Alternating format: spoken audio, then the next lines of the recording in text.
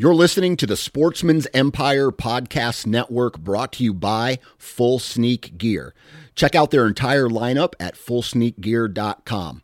Also be sure to check out our entire stable of podcasts at sportsmansempire.com. New from Moultrie Mobile, the Feed Hub offers first-of-its-kind cellular connection and control for nearly any spin cast feeder on the market. When used with the Moultrie Mobile app, you can monitor feed and battery levels, run feeders on demand, receive alerts when feeders are clogged, and remotely adjust feeding times. The Feed Hub is ideal for anyone who maintains feeders. Remove the guesswork and save time by planning feeder maintenance before you drive to your hunting property. For more information, visit MoultrieMobile.com. You're listening to the Sportsman's Nation Podcast Network, brought to you by Outdoor Edge Knives. Now, Outdoor Edge has a large range of fixed and replaceable blade, knives, and game cleaning kits. Now imagine this. You just shot a deer in the backcountry or an elk or whatever, and it's time to break it down, right? It's hot. You're a long way from the truck, so time is a factor, and you got to get the meat back to the truck so there's no waste. Your blade becomes dull, so instead of having to stop and sharpen the blade, all you do is you take your Outdoor Edge knife, you push a button on the handle, the blade pops out, you put a new blade back in, and you're back to work. You get back to the truck, there's no wasted meat, everybody wins. Now, if you want to find out more information about Outdoor Edge and their complete line of knives and game cleaning kits, all you have to do is go to OutdoorEdge.com, and when you check out or you decide you want to purchase a knife, enter the discount code NATION30, and you're going to save 30% off of your purchase. That's NATION30, and that's OutdoorEdge.com.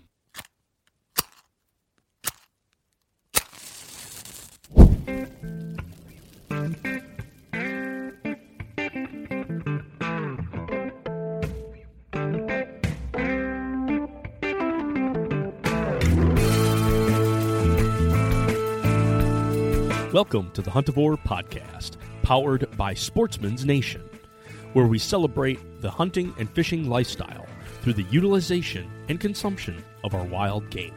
No egos. Fork in hand, beer in the other. No status. A piece of red meat on a hot grill and turn it into a burnt offering. Just catch it, cut it, cook it. This is episode 52, Shane Mahoney and the Wild Harvest Initiative. Nick is joined by a true expert in the field of conservation, Shane Mahoney. He and his partners are undertaking an amazing project of quantifying the wild harvest of hunters, anglers, and foragers. Being able to calculate the amount of wild foods harvested is a powerful tool in helping educate both sportsmen and non-sportsmen alike. Additionally, they discuss the current effect of COVID on the society's food system. Does the recent food shortage lead to an awakening of the home kitchen? Shane also dives into a dish that only folks from Newfoundland can obtain. Get ready to get waist deep in this episode. Here we go. Well, hey folks, welcome to another episode here on the Huntivore. Beautiful afternoon, and I'm nervously anxious for this conversation. Because this afternoon I'm chatting with an undeniable expert in the field of conservation.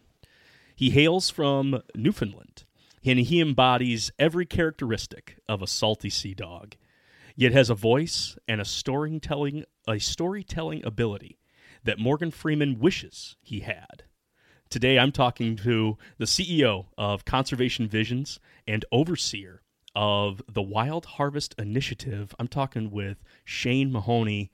Mr. Mahoney, thank you so much for joining me this afternoon. Oh, it's a real pleasure. Thank you very much for having me as a guest. I appreciate it. Just a quick current event. People here in the States are dealing with that COVID-19 virus, and it's we're in this weird scenario, whether we are looking to open up or we're phasing in things opening up. How are things up there in Canada? Are you guys much the same where we're looking to open up, or are you still pretty much isolated to homes? It is much like as in the United States. It varies across the country. Some provinces are further advanced in one way or another. Some are still dealing very aggressively with major COVID outbreaks, such as Ontario and Quebec, whereas some other provinces, such as British Columbia, Manitoba, are already starting to open up and return to a more normal circumstance. The border, of course, between Canada and the United States is still closed and will be closed until, I think, around the third week in June at this point. So travel internationally is basically stopped. And even domestic travel via airline, at least in Canada, is minimal at this point in time, just as it is in the United States. So it's kind of the same patterns, various levels of infection, obviously, unfortunately, a certain number of deaths. A lot of older people that are vulnerable make up a significant percentage of the mortalities that have occurred. And some very unfortunate scenarios in care homes, old age homes, for example, which, is kind of a terrible tragedy for people at that stage of their lives for this to happen to them. And with care workers. But we all are approaching this, I think, from the point of view that it's a new reality. We have to try to deal with it as best we can, cope with it as best we can. And there are some positives, I suppose you would say, in the sense that we have seen world governments, both in your country and this country and around the world, being able to do things very quickly that under normal circumstances would take them much longer periods of time. And the race for a vaccine is unleashing the scientific potential of many, many companies and organizations around the world. It's pretty startling to see how quickly they are making advances. I mean, after all, this is a brand new organism. Nobody even knew this existed before, what it looked like, how it behaved, how it would mutate, how it would affect us, how it would affect us. And we're racing forward with tremendous scientific strides with respect to this. So, crises bring out the worst and the best of circumstances for humanity. And I guess COVID is falling into that pattern. I was a junior in high school when the World Trade Centers were hit by those planes, and that kind of solidified, especially when we went back to school. It really kind of set a stake in the sand that this was a memory that we were going to remember, not only that event, but the details that surrounded that. Where was I? Who was I with? What were my feelings going on the next days? I know my parents had that same feeling around like the JFK assassination. Like yes. They were young, but they witnessed that on TV, and to be just at home with your family. This is, I think, another one of those major events that I think just generations we're going to, as my kids grow up, they're much younger right now. And I think my kindergartner will remember kind of this time where we stayed home. But at the same time, like, I think he's going to have a lot of questions later on of like, what was that time like in 2020 and how we were all affected by it? Yeah. Well, it will have all those impacts, I think. And it will also, coming back to not so much the JF Kennedy assassination, as tragic as it was, but certainly 9/11, it did usher in a new order. I mean, all of the things we see and take for granted at airports now in terms of inspections and security and so on. So many of them were born out of the 9/11 catastrophe, and they've become part of our normal lives now. And I think COVID is going to introduce some of those same kinds of adjustments over time. Listening to statistics, it's easy to forget the individual stories that are embedded in all of this. But this is a terrible thing when people get it. And the people who become sick and die, obviously, we recognize that as a terrible thing. But the ordeal that people go through with COVID when they become seriously ill with it and recover, and I have friends who have had it, they tell you it's like they certainly have never experienced anything like it before.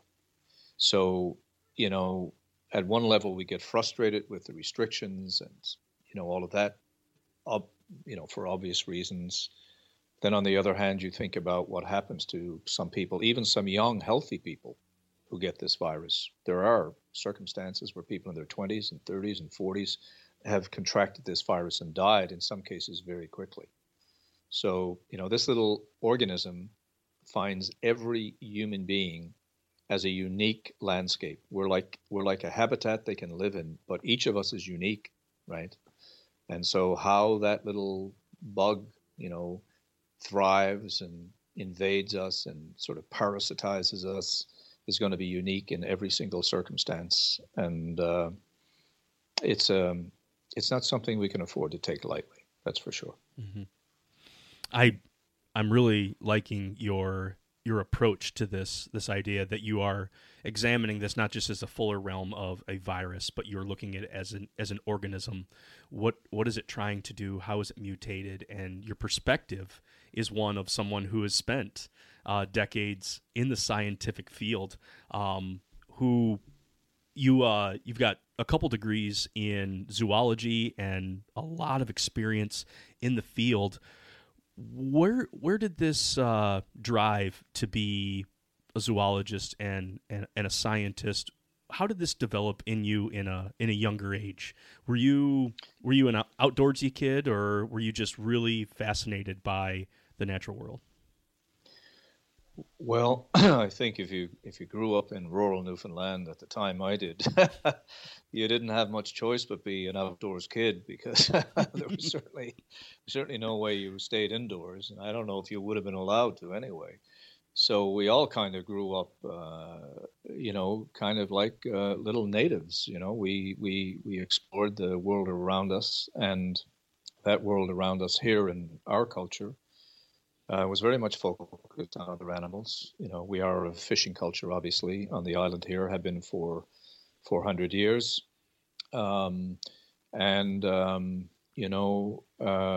That engagement with the natural world as a hunter-gatherer society makes you aware of a lot of connections with wild things, both fascination with them. Yes, that was certainly true. And not just with wild things, but also with the domestic animals we had, the pigs and the sheep and the chickens and the horses and so forth. They all had personalities, of course. And also a recognition that we are dependent on the natural world. So our food chains were short. We had our own gardens, and we harvested wildlife, and we harvested fish. There were a lot of foods we never saw because they had to come from far away, and there was no way to get them to us. So we were very, very self-sufficient and very, very self-reliant. As a boy, more than most, even though we were all in the same bed, so to speak, more than most, I developed a fascination for animals.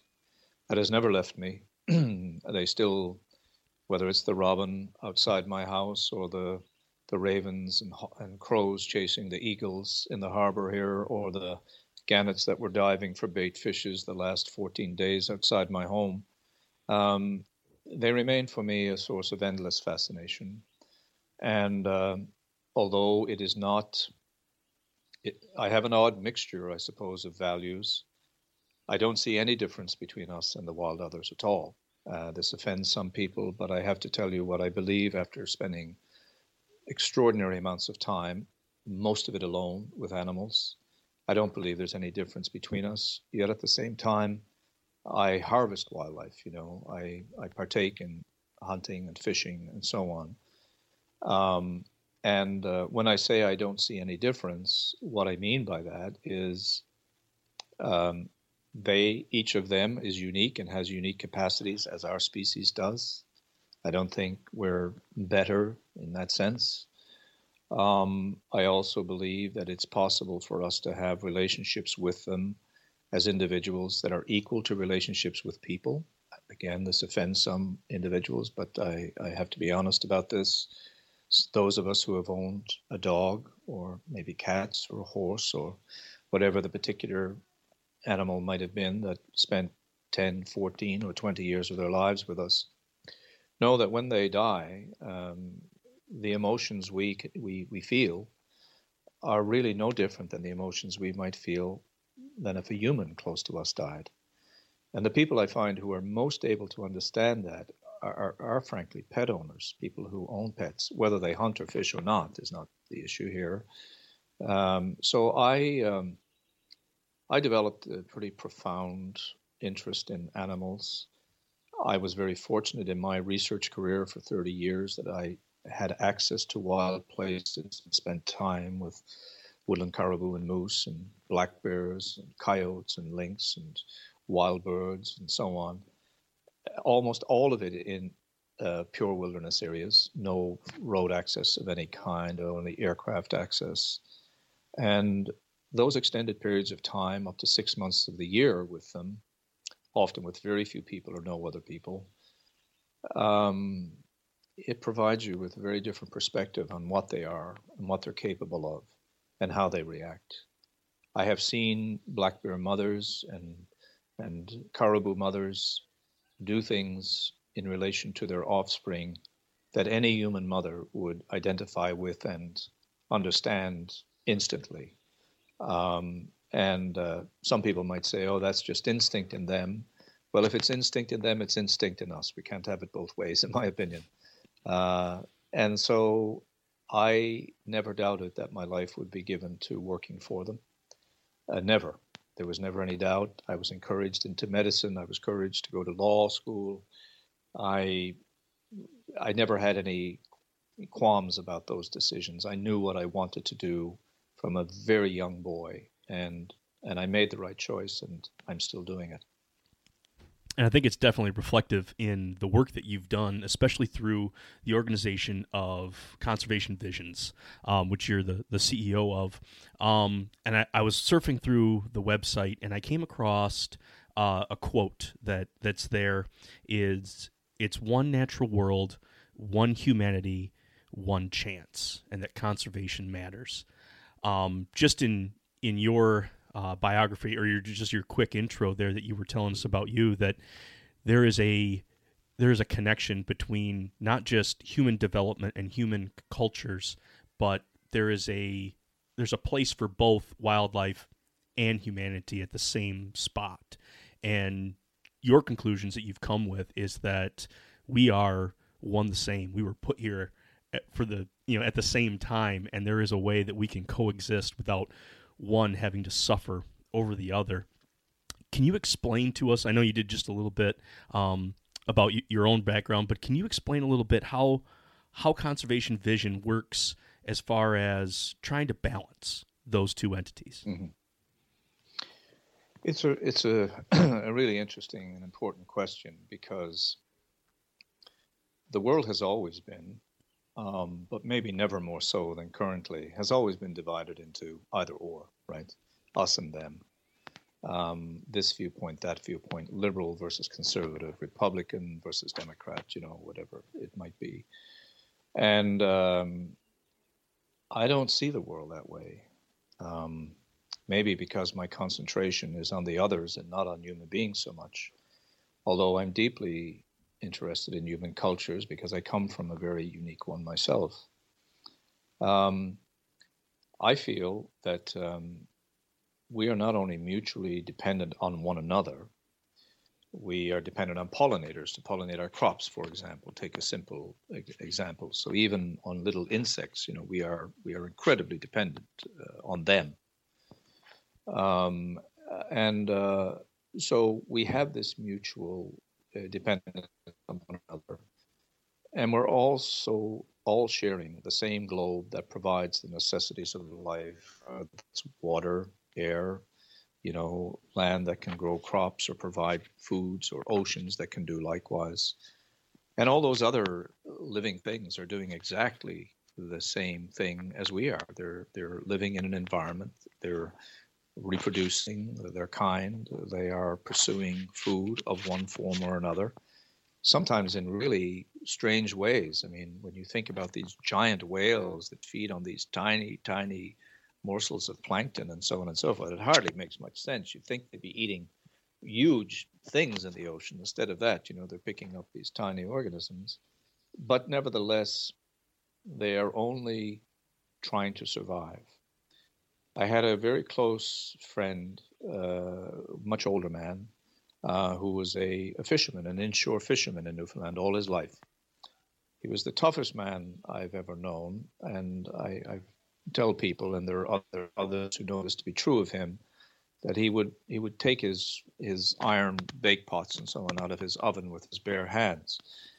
I mean, he was an incredibly calloused, a working man, and he always had a great difficulty with whales, because whales would tear up his nets, his fishing nets, and a single humpback whale, a big male at 40 tons, gets in your net, it shreds it, balls it up. You have to take it out of the water, you have to clean it, you have to dry it. So it had an enormous economic impact on him, and so he was always, kind of aggressive towards whales.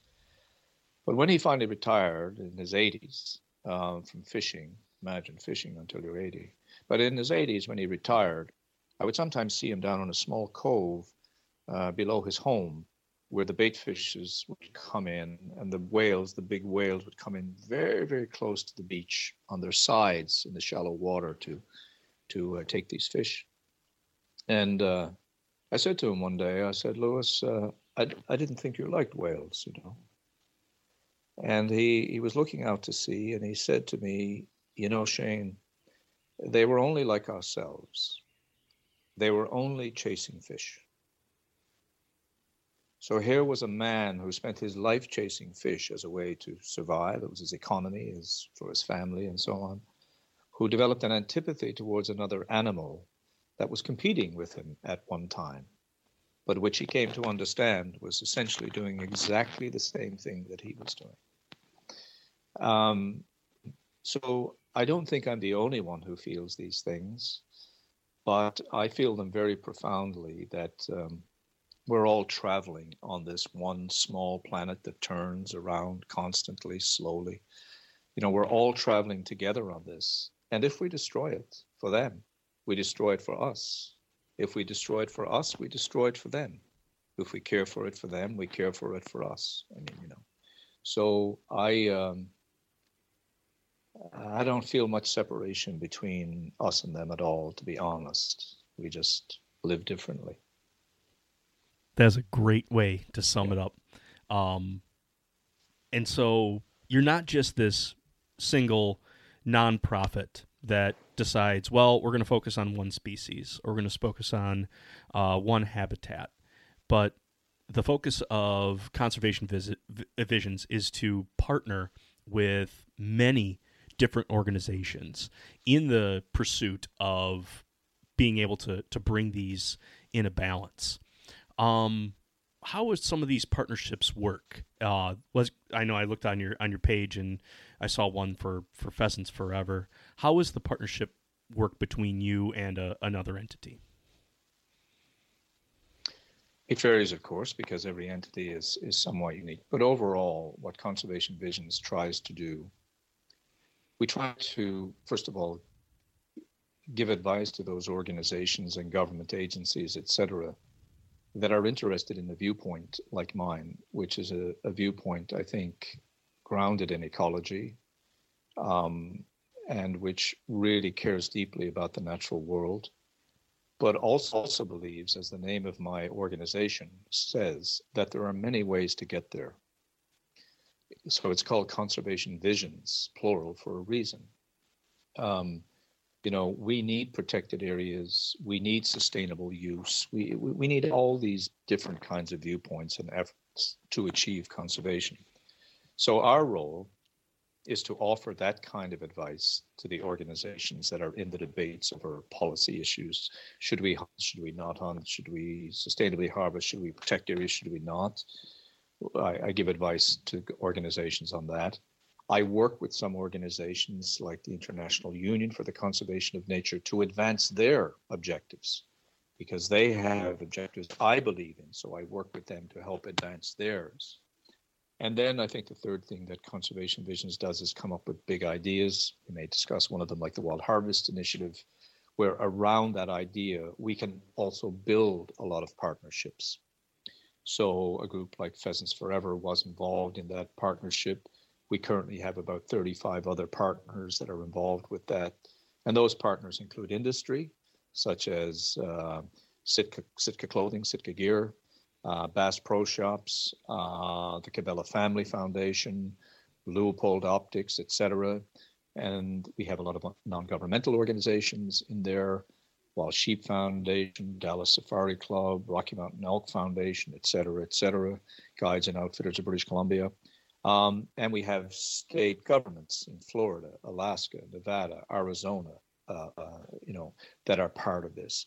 And in that sense, we all work together around an idea that Conservation Visions provides. So we provide advice, we work with entities we believe in to advance their cause, and we develop ideas around which partnerships can coalesce, all with the idea of doing the right thing for wildlife and fish on the planet. And the partnerships, can range from very intense, where we cooperate on social media postings. I provide reports. I write for magazines, publish books, produce films together. In some cases, the relationship is more advisory. They seek me out to ask about questions that they're being faced with. What position should they take or not take? So it's highly varied. What is perhaps most unique about it is that we live on an island on the eastern skirt of North America. We're not in the heartland of anything. We're as far flung as you can get, and yet our connections globally they're very strong and they're very complex. So it's a very unusual little entity, Conservation Visions, I would say. Yeah. I'm trying to remember if it was Audubon or if it was Leupold that had his famous analogy that if you're going to draw out the water, you're going to have to also improve the pump. And of course, his analogy was focusing in on the more that we take from the land, you're going to have to put in something else more. You're going to have to put into that so that it can produce, or it can come back to the level where it was at. And just I love the idea of just going through Conservation Visions, and then as you talked about these partnerships, where so many folks are realizing we need to focus on this pump. We need to focus on the well itself, because not focus on the pump. We're doing a really good job at pumping out, but we need to focus on the well itself. So I'm very encouraged just by how many partnerships you've been able to create, and how, like you said, there's many visions to what's going to be happening, but ultimately we're traveling on this one large planet that's all we have. So that's very encouraging. Yeah, I mean, we ought to all remember, as we get into our partisan debates, and our ideological positions, that good planets are hard to find. The last time we went to a new one, I think we went up there once. We put a flag and said, "Well, that was good enough." Yeah, exactly. But anyway, we do only have one world. We only have one humanity. I mean, we come in different races and colors and religious backgrounds and cultural pedigrees, but we're all one. And we have one world, that's for sure. And I think we only have really one chance at this. There's 7.5 billion of us now. There's no one that can doubt we're having an impact on the world. We may debate how big an impact and what we cause and don't cause and things of this nature, but I don't think anyone says we're not having a big impact on the natural world.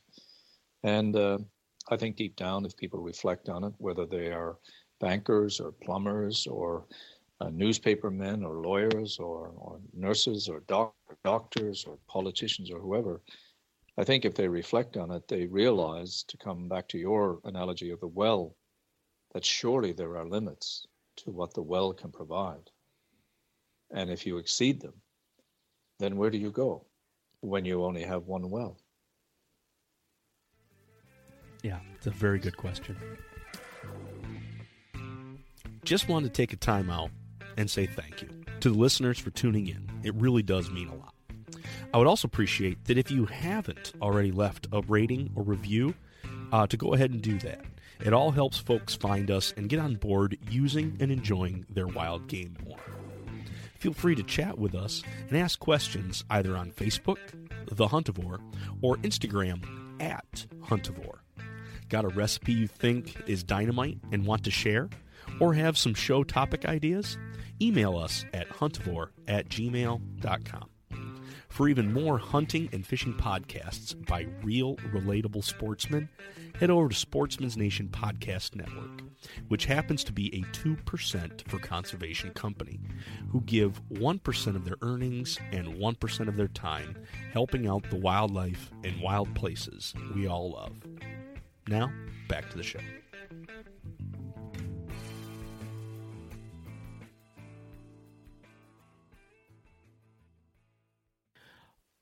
It was on someone else's podcast. I want to say it was the Wired to Hunt podcast that you were on quite a few years ago. And you had explained the idea of this new initiative that I believe was launching. So it must have been right around that 2017 mark. But this new initiative was circled around the wild harvest. From my understanding, you are trying to calculate the edible resource that's harvested from hunters, anglers, trappers, and foragers. Am I right in that description? And where did the origins of this idea come from? Well, you are right. It's a massive program and undertaking, as is easy to imagine, of course, and I'm only looking at it within the North American context right now, primarily Canada and the United States, but still it's a massive undertaking. The idea came from, I believe in conservation, we have basically three problems.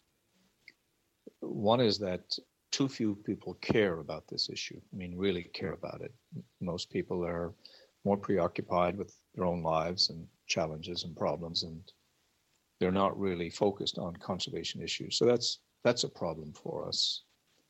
The second problem we have comes back to this dichotomy we talked about earlier. Those who are interested in conservation are very divided. Some people say hunting is a bad thing. Some people say hunting is a great thing. Some people say protected areas are a bad thing. Some people say they're great things. So the small percentage of people that we have that really care are divided then themselves about what the best thing to do is, often on very partisan lines. And the third problem we face is we don't have enough money to work on the problems that we really need to work on. It's not because we don't have enough money in the world. We're overrun with money. It's just the way it's distributed and how it's used is not terribly effective. So I can break down almost any conservation problem, and it falls into 1, 2, or 3 of those categories. So in thinking about this, you can, with the best of intentions, constantly struggle to do the right things in any field, whether it's fighting poverty or trying to strike social justice. You can put your mind to the most principled of tasks and put all your energy and talents into them and not have any success. And one of the ways in which you will not have success is if you are constantly fighting the broad tide of social change. So if you are on the wrong side of that tide of social change, and you're constantly trying to drag people back to an earlier position, you will simply exhaust yourself like Sisyphus. You'll constantly get that stone almost up over the top, and then it will roll back down again. So I began to look at that problem and say, well, what are the trends in society that might make people more aware of the value of wildlife and wild things in their lives, even as city dwellers or no matter who they might be? And I settled on the idea of food. Why? Because food matters to everybody. Because food has become a cultural phenomenon. Like, we're fascinated with food now. Different restaurants, different cuisines. Chefs have become the superstars of the world. One time nobody knew who they were. Now, if you're an amazing chef, you're like a Michael Jordan or whatever. And of course, everyone wants healthy food, and everybody's concerned about where their food comes from. I mean, this is a big social trend that's taking place. And I suddenly realized that the people who are harvesting from nature, hunters, anglers, people with free-range animals that they're raising domestically, even people who harvest wild mushrooms and wild berries and wild fruits and wild rices and wild grasses and wild honey and medicinal plants, all these things. When you start thinking about all of them, it's a big community. And when you think about all the people they share that wild harvest with, that's an even bigger community. And therefore, if we could start getting people to focus not on things like conservation, which some people are very concerned about, but others are not, what about we focus first on something that they really care about, which is healthy food and living well. And by that means brought them into the conservation debate. So that was really my motivation and my thinking. And then when I started to look at this, I began to ask myself a whole pile of supplementary questions. Well, how much food do we harvest from the wild right now in Canada and the United States? How many species? How much of each species? How much meat is that? How much fish is that? How much berries? And what I soon began to learn is that it's an incredible amount of food. And that food is being shared with family, with friends, with colleagues, with the disadvantaged, with people who do not have enough food. And I also began to realize just how many people do not have enough food in Canada and the United States. We have 40 million people in your country who do not have enough food, the wealthiest country in the world. We have 3 to 4 million people in Canada, same percentages really, if you think about our populations, in the same predicament in this incredibly wealthy nation of Canada. And so there's a real social issue around food security that we're waking up to. And COVID, by the way, is sort of focusing our minds on all of this right now. And so I set out to measure that amount of food, to ask people to think about its value, its economic value, because that matters to them too. Let's say, for example, that none of that food could be harvested tomorrow. Where would the food come from to replace it? At the scale of harvest we are talking about, we would have to make massive investments in industrialized agriculture to provide the kinds of foods that in some cases at least people are very worried about, because pesticides, herbicides, antibiotics, growth hormones, whatever, might be involved. It's not involved in all of agriculture, but it's involved in enough aspects of it that people are very concerned about it from a health point of view. So I wanted to find a way to communicate with the people who are harvesting from the wild to say, hey, you're doing a great thing. And I wanted to reach those people who were concerned about their health and their food, but maybe didn't know how to do some of that harvesting, and to say to them, you should try this, you should think about this. And thirdly, I wanted to reach people who might not even want to eat the food themselves, but would say, I'm glad others are, and I recognize that unless we preserve the habitats of fish and wildlife, that wild food will never be there for any of us, ever. So maybe I ought to be concerned because my life is what it is, but maybe my children or my grandchildren will live in a very different time and space, and this wild food will matter to them. I want to find any way I can to give a value to wildlife so that people, a lot of people, the majority of people, will care. And believe you me, people criticize our politicians, but I'll tell you something. I spent 33 years in a government agency. Most politicians will not lead, but every politician will follow. If the public says loud enough they want X, they will get X. If the public says we want wildlife to be important, wildlife will be important. If they say we want natural areas protected and we want healthy ecosystems, we want clean water, we want clean air, and that's it, no compromise, we're not debating this, every politician in the world will get behind this and do it. So I'm trying to find a way to work with the tides of social change and not fight against them. People want good, healthy food.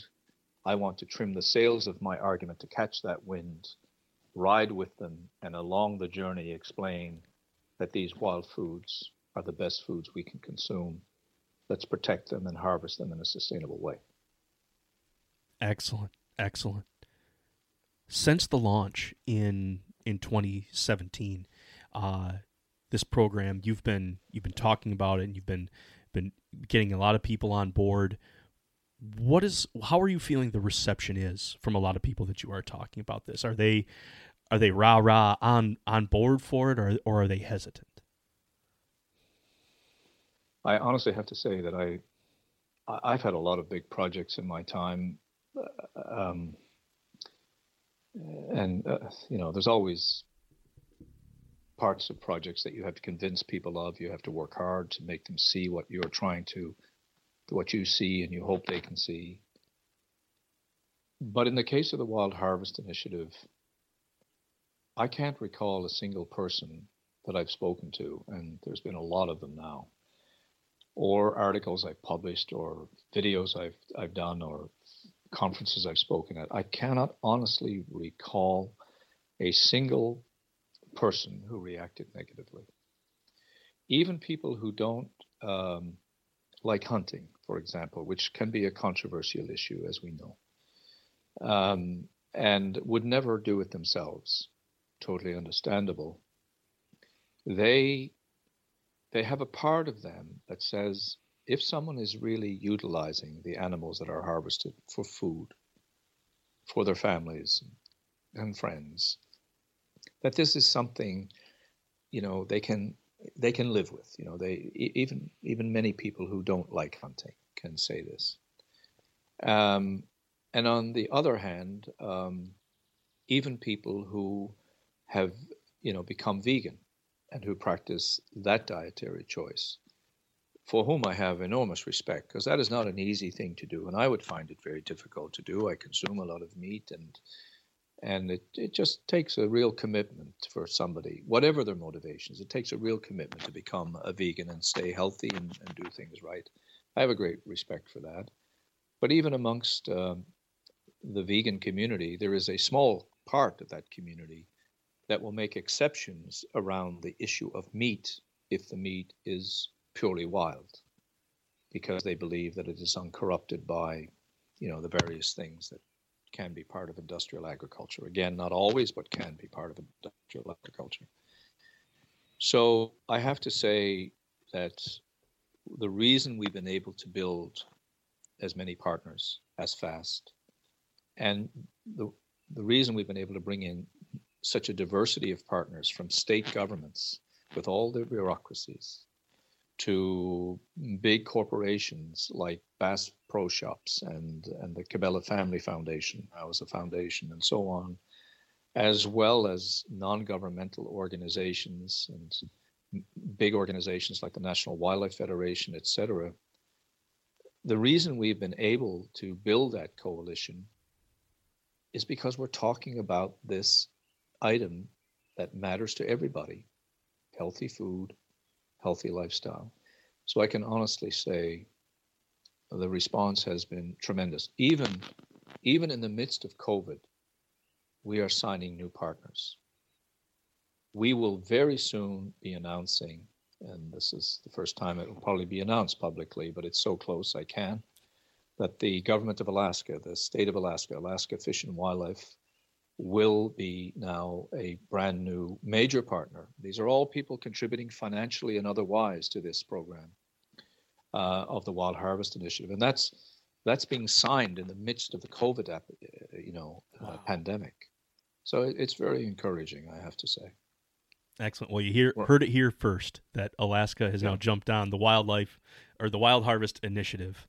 So that's exciting. That's very exciting. It is very exciting. Yeah, absolutely.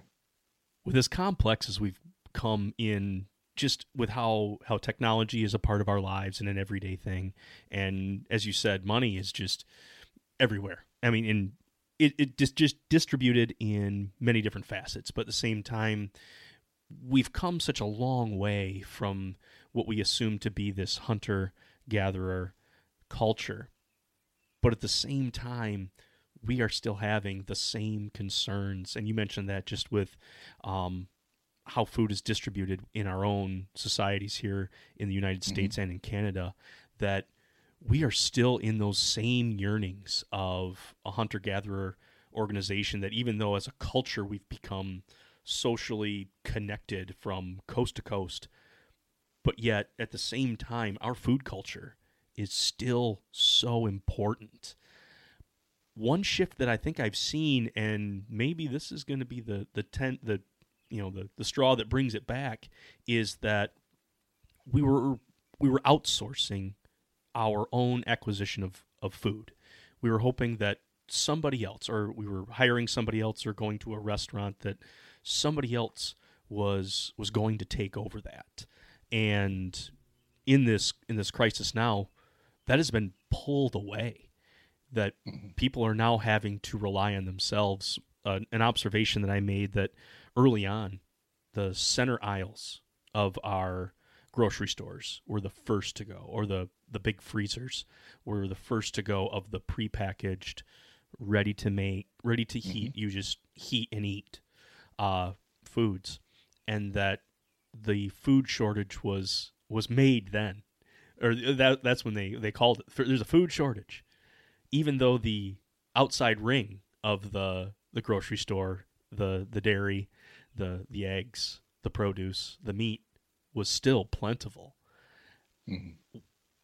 Are you going to see, if you had a crystal ball, are you going to see that this is going to be a large awakening for North Americans, that we're going to find that people are going to start making the kitchen more important than what it is right now?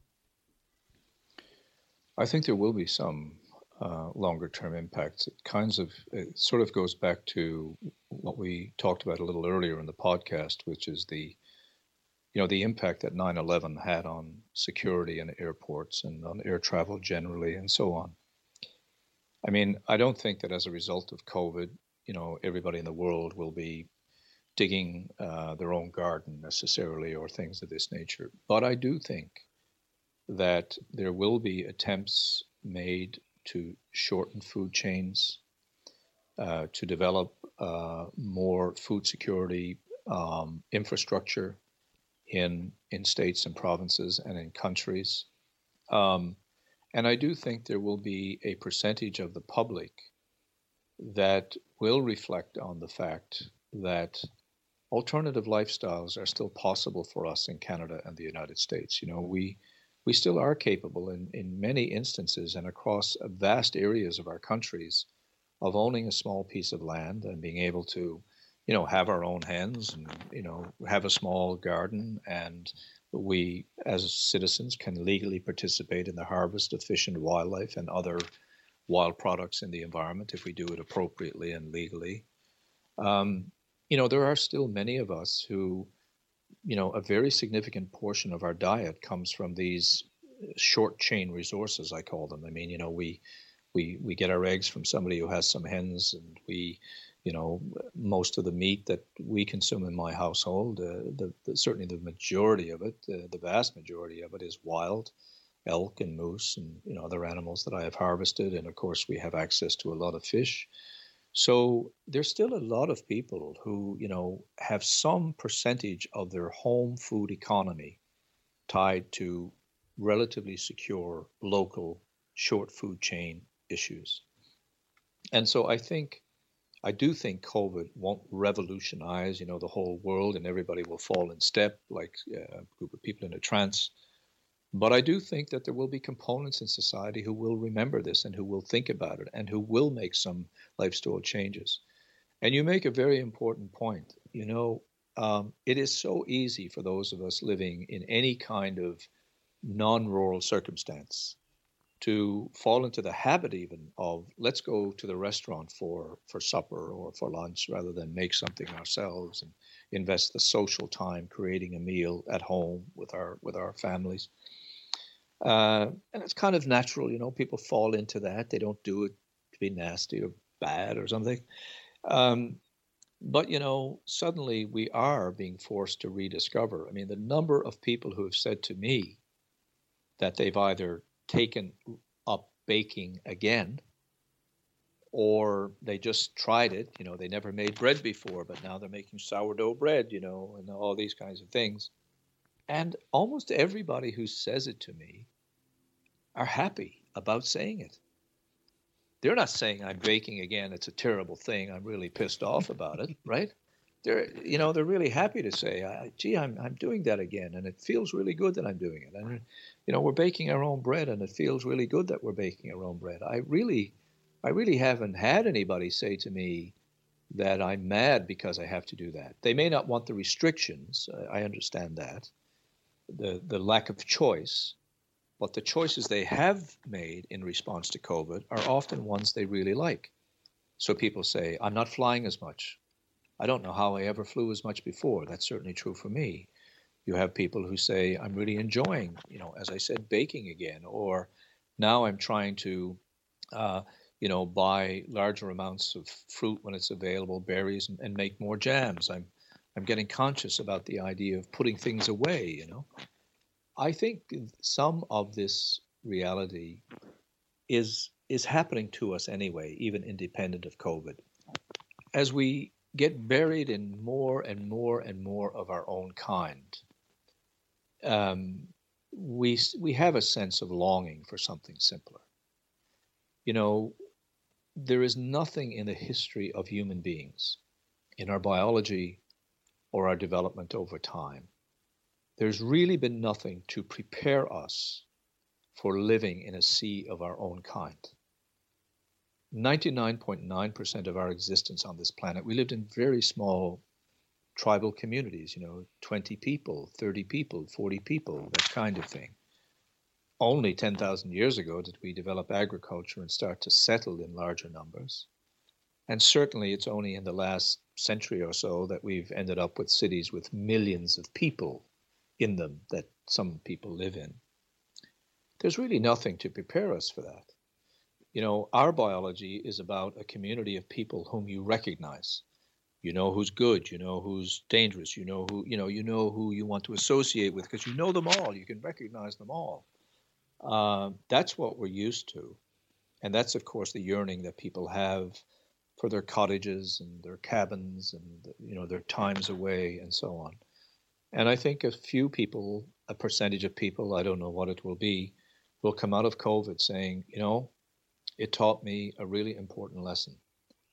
And I'm going to act on those lessons. And as much as I can in my modern life, I'm going to try to be a little bit more self-reliant. I'm going to try to be more interested in nature. I can't have a huge fancy garden like something in a magazine, but maybe I can have a few potatoes and a little bit of lettuce and a little bit of that. I do think there's going to be more of that happen. And I really hope that this kind of thinking will settle on the younger people, from 20 to say 35, because if they decided to make a change now, even a slight change in this direction, I think the cumulative change and benefit for nature that would come out of that will be really, really important. So I think there will be some renormalizing, you know what I mean? A slight shift in some of this. Gotcha. That's there's a bright future here at the end because, like you said, there's people they're going to be making some ideas, they're going to be making some changes, and that's wonderful to hear. Mm-hmm. I've come now to the crescendo of my show, and my podcast is all about food. It's all about taking the wild game and celebrating our lifestyle through the utilization of what you get. And so I've got two dishes, my 2-dish breakdown. I'd like you to break down two with some specific categories. The first one is a traditional Newfoundland wild game dish. I probably assume it's going to be fish, but what is a traditional Newfoundland dish that you enjoy? What does that look like? Well, there are a lot of them, but I guess a lot of people would expect that we would go to fish, and there are a great many fish dishes, obviously, because we're a culture. But because people are expecting that, perhaps from somebody from Newfoundland, maybe I could venture an alternative, which has to do with seabirds. So Newfoundland only joined Canada in 1949. Most people don't realize that, but we were an independent part of the British Empire until 1949. And one of the conditions, this is historical fact, one of the conditions of us joining Canada as the 10th province in 1949 was that we as a culture would still be allowed to hunt migratory seabirds, which no other entity in Canada or the United States was given permission to do, except for Indigenous peoples. And one of the birds that we have long hunted, and of course, fresh meat was in short supply on this island for various reasons. It's not a great place to raise animals and so forth. We don't have a big cattle industry, never did, never will. The meats we could get from the wild, like seal and seabirds, were very important. So there is a bird. It's called the common murre. We have our own vernacular, our own term. We call them turrs, Turrs. They're a diving bird. They have a lot of myoglobin in their blood, therefore their muscles are very dark. The meat is almost black, it's so red. And these birds are harvested in the fall and winter time off our coasts from speedboats. And they are then stuffed, sometimes with smaller birds or sometimes with a kind of a dressing, a stuffing that's used in the bird. They are baked in the oven.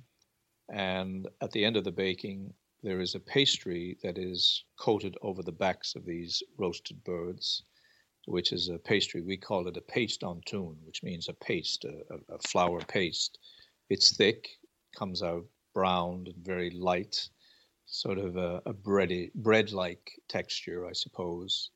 And those birds create a gravy that is very unique because of the very, very dark flesh and taste. Some people might think that these would taste very fishy, but they do not, in fact, taste that way. But they do have a very unique, wonderful, wonderful taste for those of us who are used to it. And that, of course, is served with root vegetables like cabbage and carrot and turnip and potatoes, of course, which are an absolute staple here. But it's the idea of the flesh of this wild bird, which nests in the tens and hundreds of thousands off our coast, of course, on our rocky islands, that those birds, number one, were so important to us, particularly in the wintertime, because we were running out of any kind of meat to consume, and also because of the unique taste. And when they are served on your steaming plate with this dark, dark gravy that gets poured over then this paste, this flour pastry that's on their backs when you consume them, it's really quite extraordinary. And with a very robust Cabernet red wine, something traditionally Newfoundlanders never had access to. So this is a modern intervention, but with a very robust Cabernet, it's an absolutely wonderful, wonderful meal. And it's pretty unique. I don't know any other culture in North America that eats these birds at all. That is incredible. Iceland. That you guys are the only ones that can harvest this bird. So it's really something we have to come and know someone from Newfoundland to even partake in that dish. That is absolutely true. And since 1949, and it was literally, I mean, you can read the newspapers and so on the day that this harvest is incredibly important to the coastal people in Newfoundland. I mean, we had no roads. We lived in isolated communities, only accessible by boat. And, you know, we didn't have the option of going somewhere else to get our food. We got it from the land and sea, or we didn't have it. That was it. My second dish kind of gives you a little bit more freedom. It does still include wild game, but at the same time I say freedom, this is your last meal scenario. Unfortunately, somehow, some way you've been put on death row here, Shane, and you have one wish, one last meal that you get to have anything that you would like. What is going to be that dish? What are you going to request? And what are the sides? And make sure you're very descriptive because you are buying time here from the electric chair. Well, I have to tell you that one part of the meal, but this would be an elaborate meal, obviously, because it's the last one I'm ever going to have. So I think one part of the meal I've already described to you. I literally would have, that would be part of the main course, these turs, these seabirds. The other thing, though, that I would have is I would also have to include moose in that last meal. I'm an enormous fan of moose meat, and of course we have a lot of moose here on the island, and so we eat a great deal of moose. And so I would want to pair up my tur with a good sort of, maybe a good strip loin area roast of, or maybe even the back straps rolled of moose. That I would have with that. I think to open my dish, I would probably have some very fresh greens, such as some spinach with crab meat on the top. We have a big crab industry here, of course. So very freshly caught, very cold crab. I always like to have my crab meat very cold. So I would start with that kind of an opening.